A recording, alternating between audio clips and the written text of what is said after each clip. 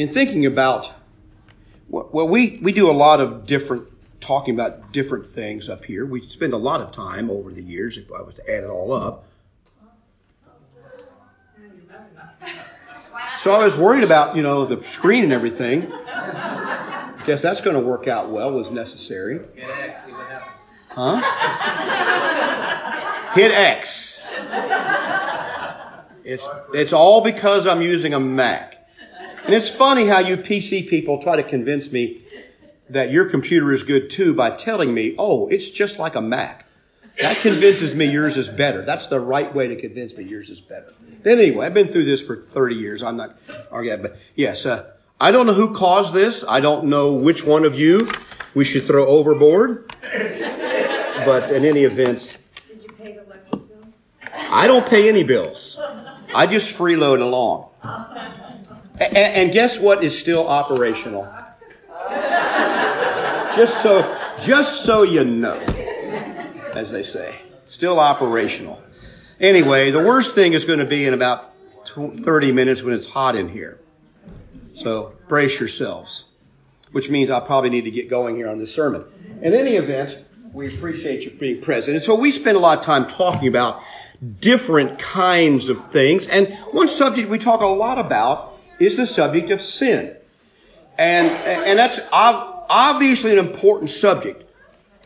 And what I hear a lot today from people, and it's probably been this way before I was born, is the idea when something's brought up about somebody doing something wrong or somebody makes a terrible mistake, maybe even has an affair or something. What do they say? Well, I'm only human.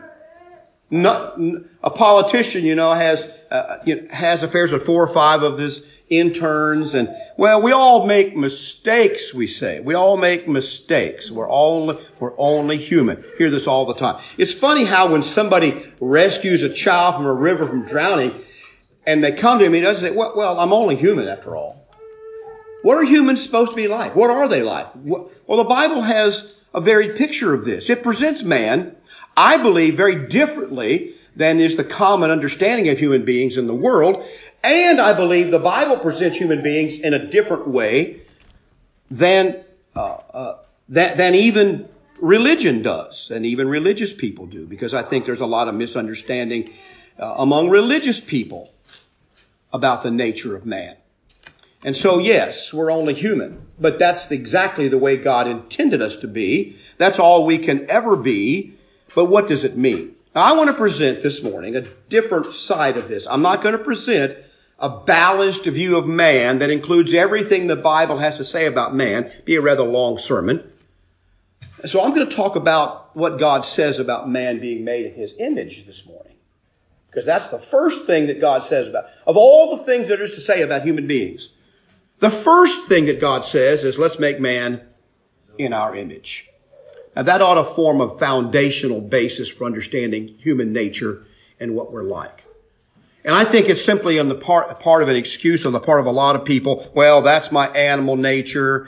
I can only take so much because I'm only human. I'm only a man. And so we use this as an excuse, or whatever word you want to put to it, when we fail, when we sin, when we do evil, when we give in to whatever passion we have at the moment and it turns out badly for us. Then we say, I'm only human. You notice we don't say I'm only human when we give into our passions and we like the results. We don't say I'm only human. We say, well, that's just me because I'm so great. We pat ourselves on the back for that. But when we fail, we say I'm only human. I think this is a misuse, a misunderstanding of what the Bible says. So let's just go to the scriptures, take a look at this. In the book of Genesis in chapter 1, then God said, let us make man in our image according to our likeness. Let him have dominion over the fish of the sea, over the birds of the air, over the cattle, over all the earth, and over every creeping thing that creeps on the earth. And so God created man in his own image. In the image of God created he him, male and female, created he them. A lot to say in those verses. We talked about them when we studied this in the book of Genesis, how important this scripture is to what we understand in the Bible as to the nature of God and man. And of course, in marriage and the human nature and all those other kinds of things. Now, we can discuss in detail what it means to be made in the image of God, and we could just go that direction in the sermon. That's not really where I'm going this morning. But let me just say this. This means at least that man corresponds to God in some likeness. Man is not God. He wasn't intended to be God. He's made in the image. The word image here is the idea of an icon or a stamp, something that's like a likeness or a stamped and looks like it and is like it. And I think it has more than the fact of an appearance.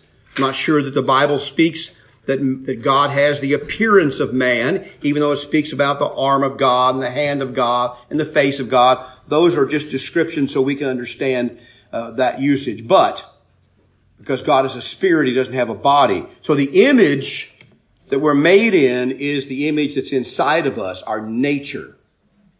It doesn't have a lot to do with our physical form, although it may include the interaction of our bodies and our spirits. And there's where the problem is for most of us. It's this interaction between the five senses and the body as it relates to the world and in our own insides and the desires that spring from that.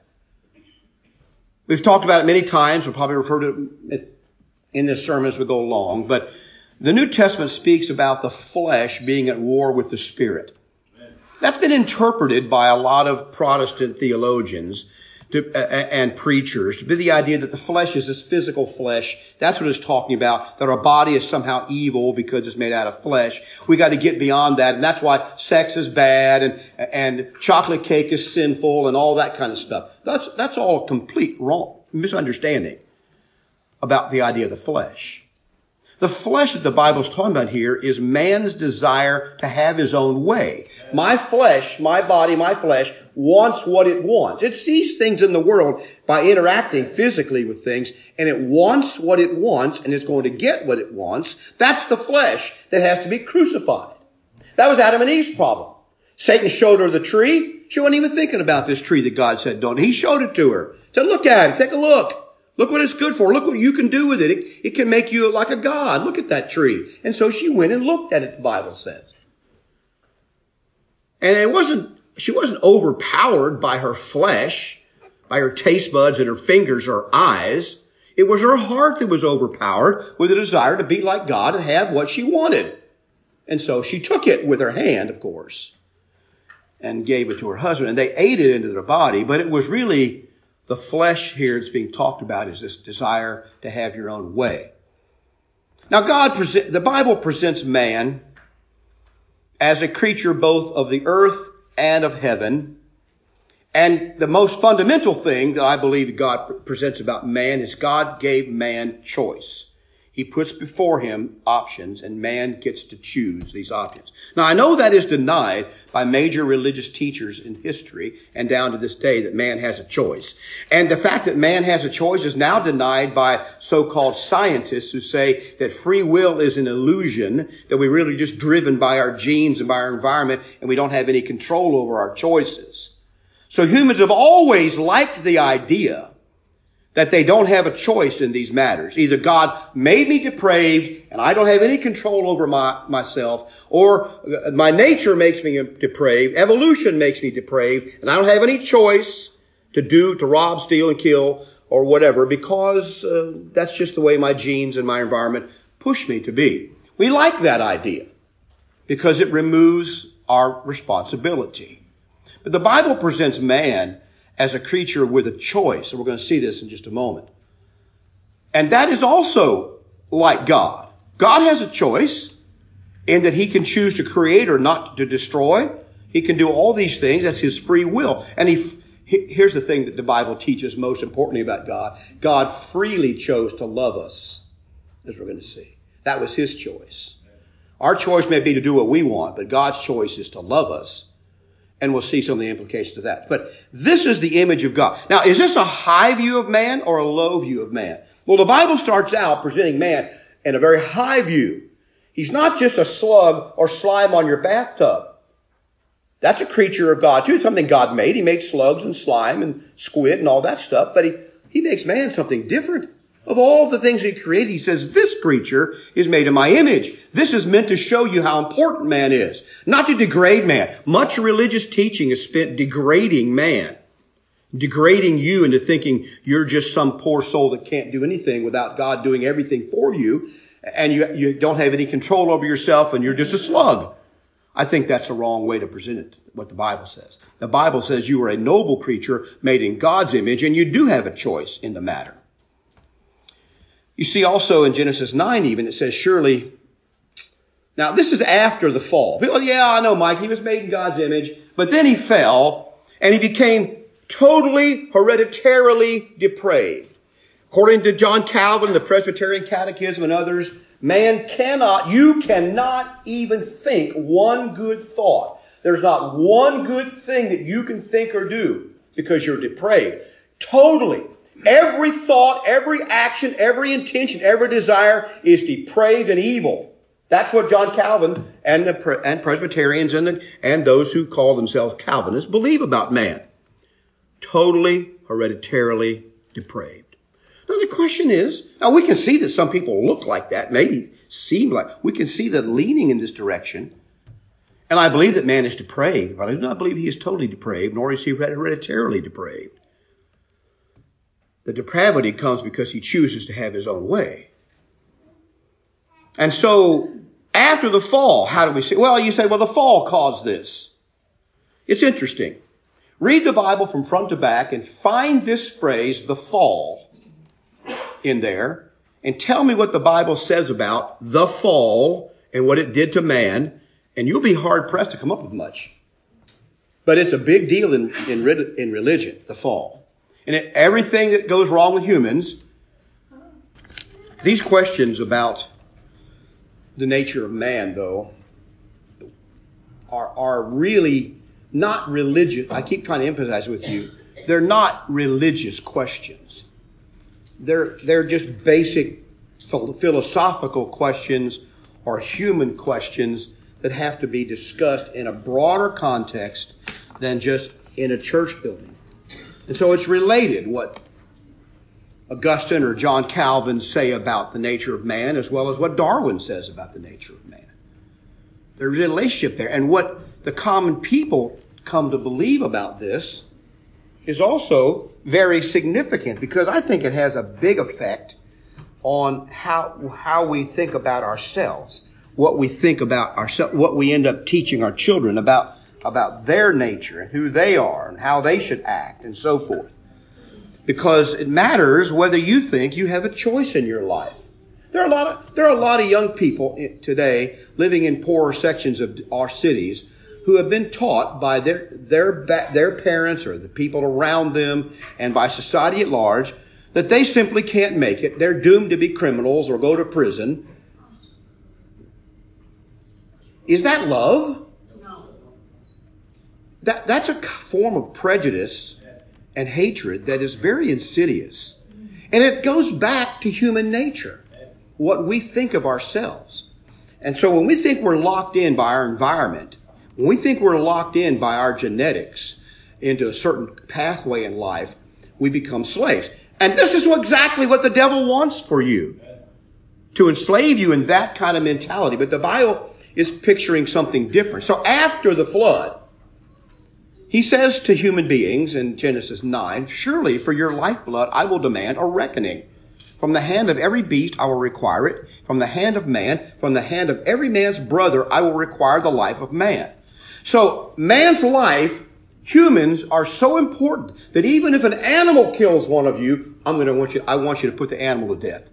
Human life is so important that he institutes capital punishment here. And he says, whoever sheds man's blood, by man his blood shall be shed. Why? For in the image of God he made man. There it is again. After the flood, God says about man, instead of saying he's totally depraved, his image has been marred, he's hereditary, he says, nope, he's still made in the image of God. In fact, so much so that I require the life of man for another man's life. That tells you humans are capable of murder, yes. But it also tells you there's a value placed on humans by God. That's a great value, the greatest value placed upon human beings and human life by God. That tells you they're important, the importance of human beings, not to belittle man. And so you see this whole thing unforming. In fact, in Psalm 139, you have this famous reading, 139 verse 13 or so, there's a whole psalm about this. For For you, that is God, formed my inward parts. You covered me in my mother's womb. I will praise you, for I am fearfully and wonderfully made. Marvelous are your works, and that my soul knows very well. And it says, my frame was not hidden from you when I was made in secret and skillfully wrought in the lowest parts of the earth. Your eyes saw my substance being yet unformed. That unformed substance is the Hebrew word for an embryo. That word becomes embryo in our language. This passage in Psalm 139 talks about God looking over the life of a human embryo in the mother's womb and calling it something sacred and special. We have no problem just wiping it out and calling it whatever kind of tissue we want. And what we mostly say is we have a right to do that. We have a right to do with this unformed substance whatever we want to do. There it is again. Humans asserting their right to have their way. Once again, we have this choice to make. Interesting how those words choice get involved in issues like that, isn't it? That's how it's formed because that's what humans are like. That's another part of our nature. But this is what God says about human life. Then you have Psalm 8 about this image of God, about the importance of man.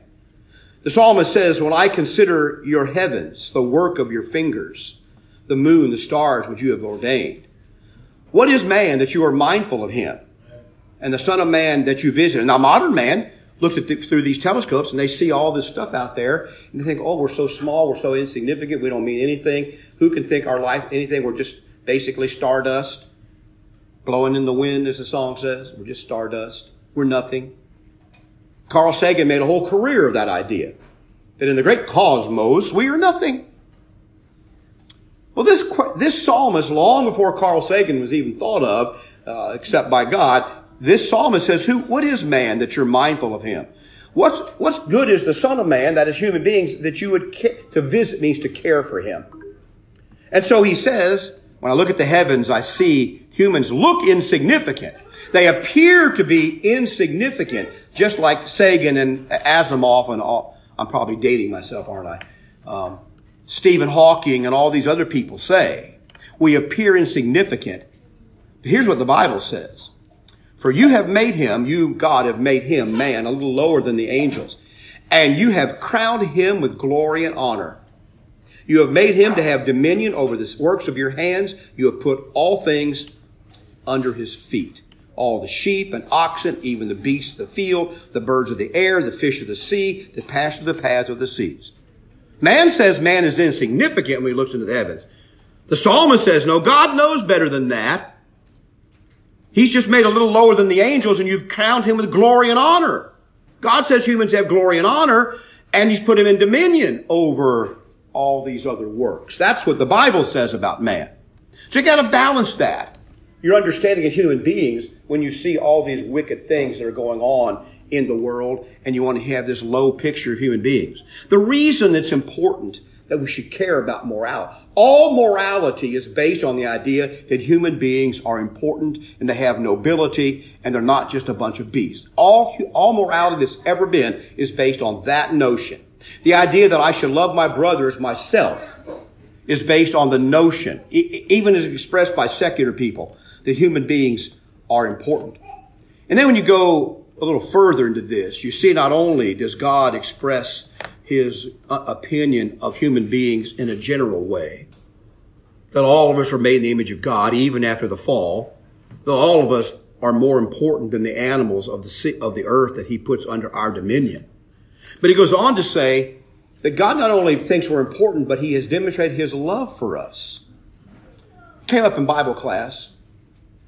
Stephen mentioned that in India and other places they worship rivers, which has always been true. And you see these same rivers destroy and kill indiscriminately because the truth is the gods of the pagans have no love for man. Man is just a thing. In fact, the gods that I read about studying ancient history were basically whimsical with man. They played just games with human beings. They were just toy soldiers and they played games with people. And they do the same thing. They hurl lightning bolts just for fun. Now, lightning bolts do come from the heavens that God made, but God doesn't hurl them just for fun.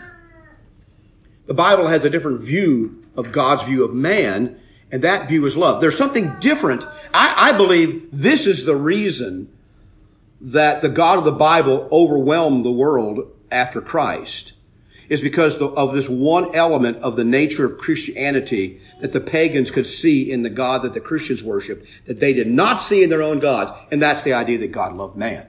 That idea that the God is a God of love, was foreign to the pagans as such. But it was the central idea of Christianity, that God loved man. And so you have Romans 5:8. But God demonstrates his own love toward us in that while we were yet sinners, there it is, we were sinners. Yes, no doubt about that. But while we were yet sinners, Christ died for us. There it is. He not only talks about love, he doesn't send us a Hallmark card to talk about love. He actually sent his son to do something. He demonstrated it to us, showed it to us in the sending of his son. Now this tells you that you are not only a creature made in God's image, but you are the object of God's love. Now don't misunderstand, because we're going to get there, that this means that God loves everybody in the sense he's going to save everybody. God loving everybody and God saving everybody are two different things. The Bible's very clear about that too. God will only save those who obey him in faith. He does not save those who thumb their nose at him and disobey him. He will not do that. He cannot because of his nature, and he will not. But the book of Ephesians, I should say, emphasizes this part of man, this twofold part of man, that man is a noble creature made in God's image, and yet he is a sinner against God. He refuses to obey God. But it says, though, but you he made alive, you Christians, he made alive, who were dead in trespasses and sins, in which you once walked. How did you once walk, you Gentiles, you Ephesians? According to the course of this world. What does that mean? You walked according to the course of this world. You just kind of followed the common culture. If Hollywood said you should like it, you should like it. If the modeling agency said you should wear it, you wore it. If somebody said you should listen to this kind of music, you listened to that kind of music and you enjoyed it. You followed the course of this world. Whatever the world around you, the culture around you said you should do, you just do that. You make sure that you find out each year what's hot and what's not, and you do that. This is how most people live. Now some people in certain states are slower to get there than others, I might add, but we all get there at some point. And like I've said before, we live in that culture so much so that we're like that, fish don't know they're wet.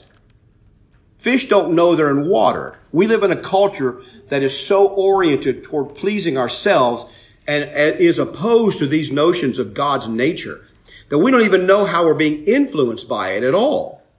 I was in, it used to be Ace, now it's Peter's Hardware, where I've been going for close to 30 years almost, the other day, and I know all these people in there. I walked in, some new guy says, "Can I help you?" And the lady goes, "He knows where everything is." Because I was older, I've been going to that store longer than the guy who said, "Can I help you?" Before he was born, I was going to that store. So unless they do something stupid and move things around, but anyway, I brought some stuff to the counter, and on the radio, they had extra loud for some reason, or else my hearing aids were working better than usual. They got a Led Zeppelin song, "Whole Lot of Love," and I'm thinking, yeah, that's good, and which I like Led Zeppelin. But see, there's the conflict again. Bunch of godless, immoral pagans. And then there's a song about, now I forgot the name of it. It's one of those, I call them Ramblin' Man songs. Rambling Man. Songs, meaning that I like to leave my sleeping bag rolled up behind your couch, so when I come back we can have sex again, I'm going to move on again. How many songs are like that? I'm a rambling man. What does he mean when he said, and I told the lady, I said, "There's the Rambling Man song again." She said, "What do you mean?" I said, "There's hundreds of those songs." She's old, almost old like me. Well, she was probably, she was as old as me, I guess. I hate to say that to her face, but she says, "What do you mean?" I said, "Well, our whole generation grew up with all these Rambling Man songs." "I don't know." I said, "Yeah, that means that you're pretty sweetie, and I want to have sex with you, but don't expect me to hang around. I'm a rambling man. I got things to do, man. I'm on my way. Born to be wild." She says, "Really? That what it means?" I said, You're like, I didn't say this, but I thought you're just like my wife. She just listens to the music. She listens to the words. Start listening to the words. These are disgusting to me because of what they mean to women. What they mean people's attitude toward women are. And the destruction is caused not only in my generation, but now 2 generations later, the destruction this Ramblin' Man stuff is caused. And the pain it causes to many of you in this audience. This is the course of the world. This is where we are. This course, we just keep following it. And you once lived according to the prince of the powers of the air. Every idea that comes along, you fall for it. The air hears the ideas floating around. Who puts those ideas out in the air? The devil does. That's who. He uses people to do it. But they're all over the place. And then the spirit that now works in the sons of disobedience. There's a spirit that works in human beings that says, the one thing I won't do is what God wants me to do. The one thing I won't do is conform to any kind of moral code. I'm my own person. I can do what I want. This has been the spirit of human beings in America as long as I've been alive. And it gets worse every day. We're so powerful, we could even change the sex we were born with. And if you're lucky, you could win Olympic medals in the girls' sports with it all. And it's all supposed to be good. All supposed to be truth. Truth, love, justice, the American way. This, he says, you once were.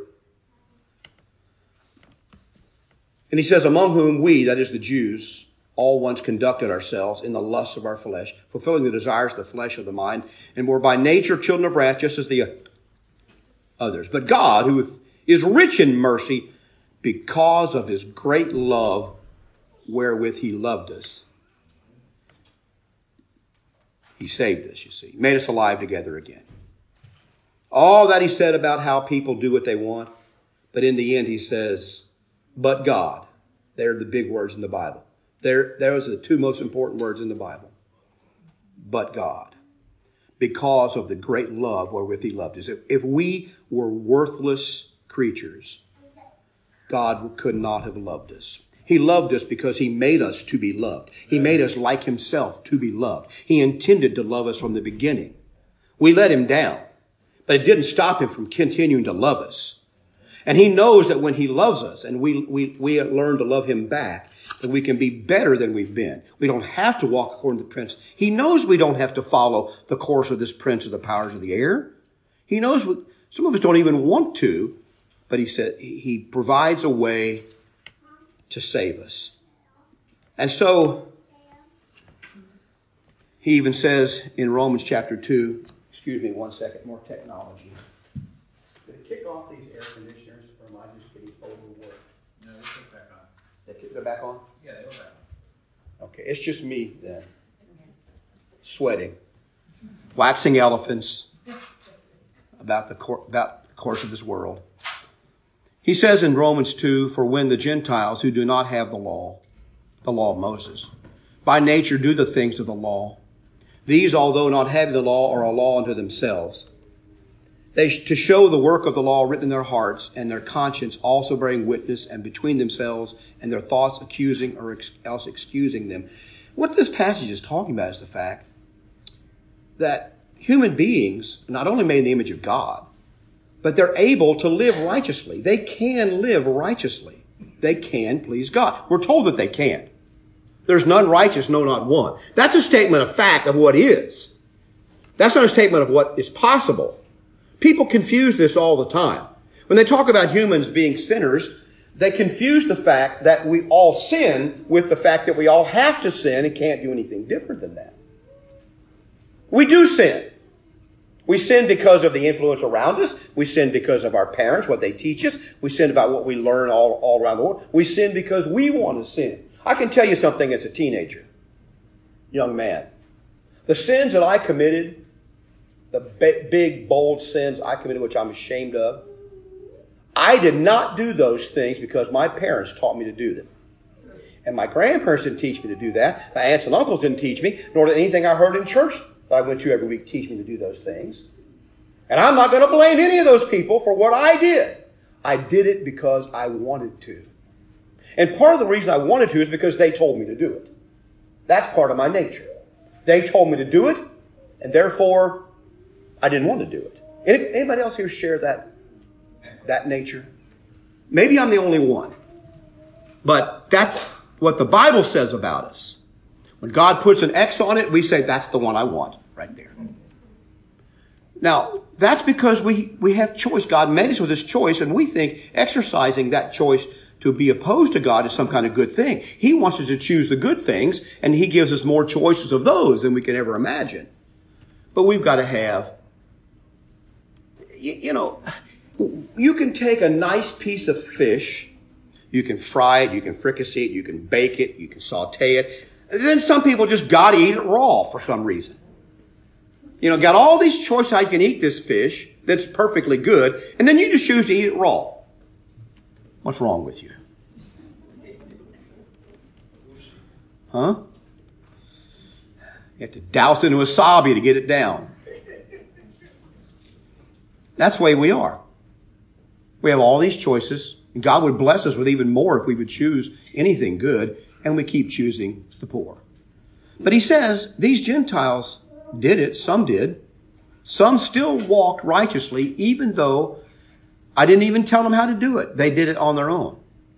Now, they were following the nature of God that God put in them, this image of God that God put in them. But that was before the law of Moses. It's a controversial passage. We haven't got time to look at this, but, we can live righteously. Here's another example we've mentioned before. In 2 Peter 2, it mentions Lot, this nephew of Abraham. Abraham and Lot had a lot of flocks. Abraham says, look, our men are fighting, got too much commotion. You go one way, I'll go the other. So if you want to go to the valley, you go to the valley. You want me, and I'll go the other way. And Lot looked at that valley, and it's nice and green and beautiful. I said, well, Uncle Abraham, I think I'll go there. Abraham says, fine, you go there, I'm going to go the other way. So they separated. But he went down to the valley, and Lot ended up living in the city of Sodom, cities of Sodom and Gomorrah. And over time, those places became corrupted. His family became corrupted. His wife didn't want to leave. His sons and daughters wouldn't leave. And there were vile homosexuals and rapists in that city that were trying to hurt even the angels that God sent to them. But the Bible says there that God delivered righteous Lot, who was oppressed or vexed by the filthy conduct of the wicked. For that righteous man, dwelling among them, tormented his righteous soul from day to day by seeing and hearing their lawless deeds. This man was tormented day by day, seeing what his neighbors were doing all around him, and yet he was what? Righteous. We say, well, I couldn't help it because all my neighbors do this, and the people I grew up with do this, and the family, and all the media does this. Here's a man who doesn't have to do what's wrong, even living in the worst place of his own generation. He lived in that city, the worst possible place. He doesn't have to do what's wrong. You don't either, because you're made in the image of God. You need God's help. I'm not saying that. God said you don't have to do it this way. In Deuteronomy, humans are exalted because they have the ability to choose to do good. Here's what Joshua said, or Moses said to the people, Deuteronomy 30. I call heaven and earth as witness today against you, that I have set before you life and death, blessing and cursing. Therefore choose life that both you and your descendants may live. Choose to follow Jehovah. Now, I'm hard-pressed to really, and I know I'm not a scholar. I've read some things, but not all, of course. And I'm sure that people have. Having an answer to something and it being a good answer are two different things. Just remember that. But I'm sure there's some kind of answer that you can give to this. But how is it that people who believe the Bible say that man has no choice to do evil? Man is locked into depravity and cannot choose. Since the fall. Well, let me tell you something. Deuteronomy happened a long time after the fall. And the scriptures say to them, I've set before you life and death. Choose life. Was that a phony choice? According to the Presbyterian Catechism, everything that has happened or ever will happen has already been predetermined by God. And nothing, not one single iota can ever be changed. God's already chosen everything. Every word that comes out of my mouth in the next 5 minutes, God already chose those words, that I'm going to say them before the world began, and I can't alter them whatsoever. Well, if that's true, how can a man stand there and tell these people to choose life? Because I set before you life and death. Why did God set life and death before them when they couldn't choose in the first place? It's unbelievable. It makes the Bible meaningless to say those kind of things. Because this is all through the Scriptures. Man is a noble creature that can choose to do good. Does he choose it? Not often. But he can. And I want to summon out of you that notion that I can do what's right. Now, what you need to do that is to obey the gospel of Christ and let the Holy Spirit dwell in you and change you through His Word, change what you want, change who you are, and enable you to do these things. But you can choose that. To the Calvinists, we don't even choose that. God saved you before the foundation of the world, or He condemned you before you were born. Some of you would say you've been condemned, you're the damned. Others are the elect, and you've been saved, and nothing you can do to change that. And so God determined this before the foundation of the world. This is what modern religion teaches. It's a damnable lie. God gave you the ability to make the choice to follow Christ. He will enable you then to follow Him and keep following Him, but choose life so you can live.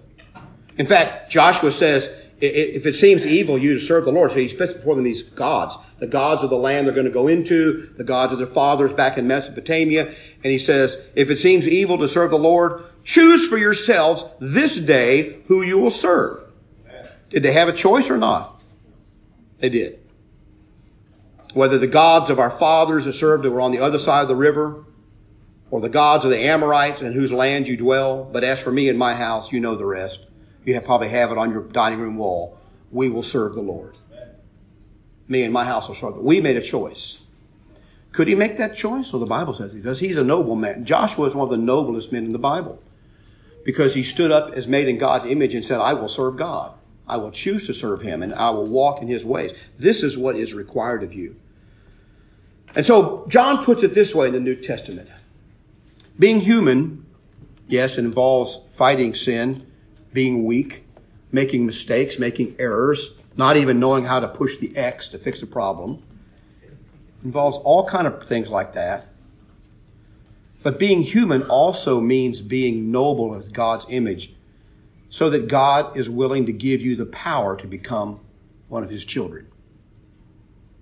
In John 1, verse 9 through 12, let's read verse 11. He came to His own, and His own did not receive Him. He came to the Jews. And some versions, I think this is more accurate. Some people say that's the Jews. I think it means He came to His own things. Jesus came to the earth to the people, to creatures He had created. He was there in the beginning. John 1 says that earlier in the chapter. He came to His own things, His own creatures, and His own did not receive Him. They rejected Him even when He came. But as many as received Him, to them He gave the right to become children of God, to those who believe in His name. God thinks so much of you as a child made in His image in a natural sense, that He gives you the right to become His child in a fallen world. He gives you the right to come and live with Him forever. It's what He intended all along. We marred it, we messed it up. I know that. I'm not de-emphasizing that. But I am saying that you need to come to God on that basis, to come back to Him as His child, made in His image, to serve Him forever until doing. So we offer you a way to do that, is to come to Jesus Christ, to believe on His name. Believing on His name, you need to repent of your sins, turn away from this wicked way of living, this living after the flesh. Confess that you believe that Jesus Christ is God's Son. And then, according to many passages, including Jesus, he that believeth and is baptized shall be saved. You could be saved by being immersed and buried and come out a new creature. This is God's way of saving you. And the choice is yours if you'll make it. Or you can continue living your way and be destroyed. That's the choice you have. Because God gave you that choice. You're a noble creature. You can stand on your own 2 feet and do that. You're not helpless before the devil. Bible even says he gives help to the seed of Abraham. And not even to angels does he give help. He gives help to you. Stand on your own feet and look the devil in the eye and say, not me. Will you do that today? Everything is ready. If you want to become a Christian, come down to the front. We'll baptize you into Christ. You can begin to serve Him. Or if you need to be forgiven of wrongs you've done, we can pray with you about that. God can forgive you. You've wronged Him. And we can pray with you about that today. And you can make a new start and begin over again. If we can help you, you come right here. Let's stand and sing.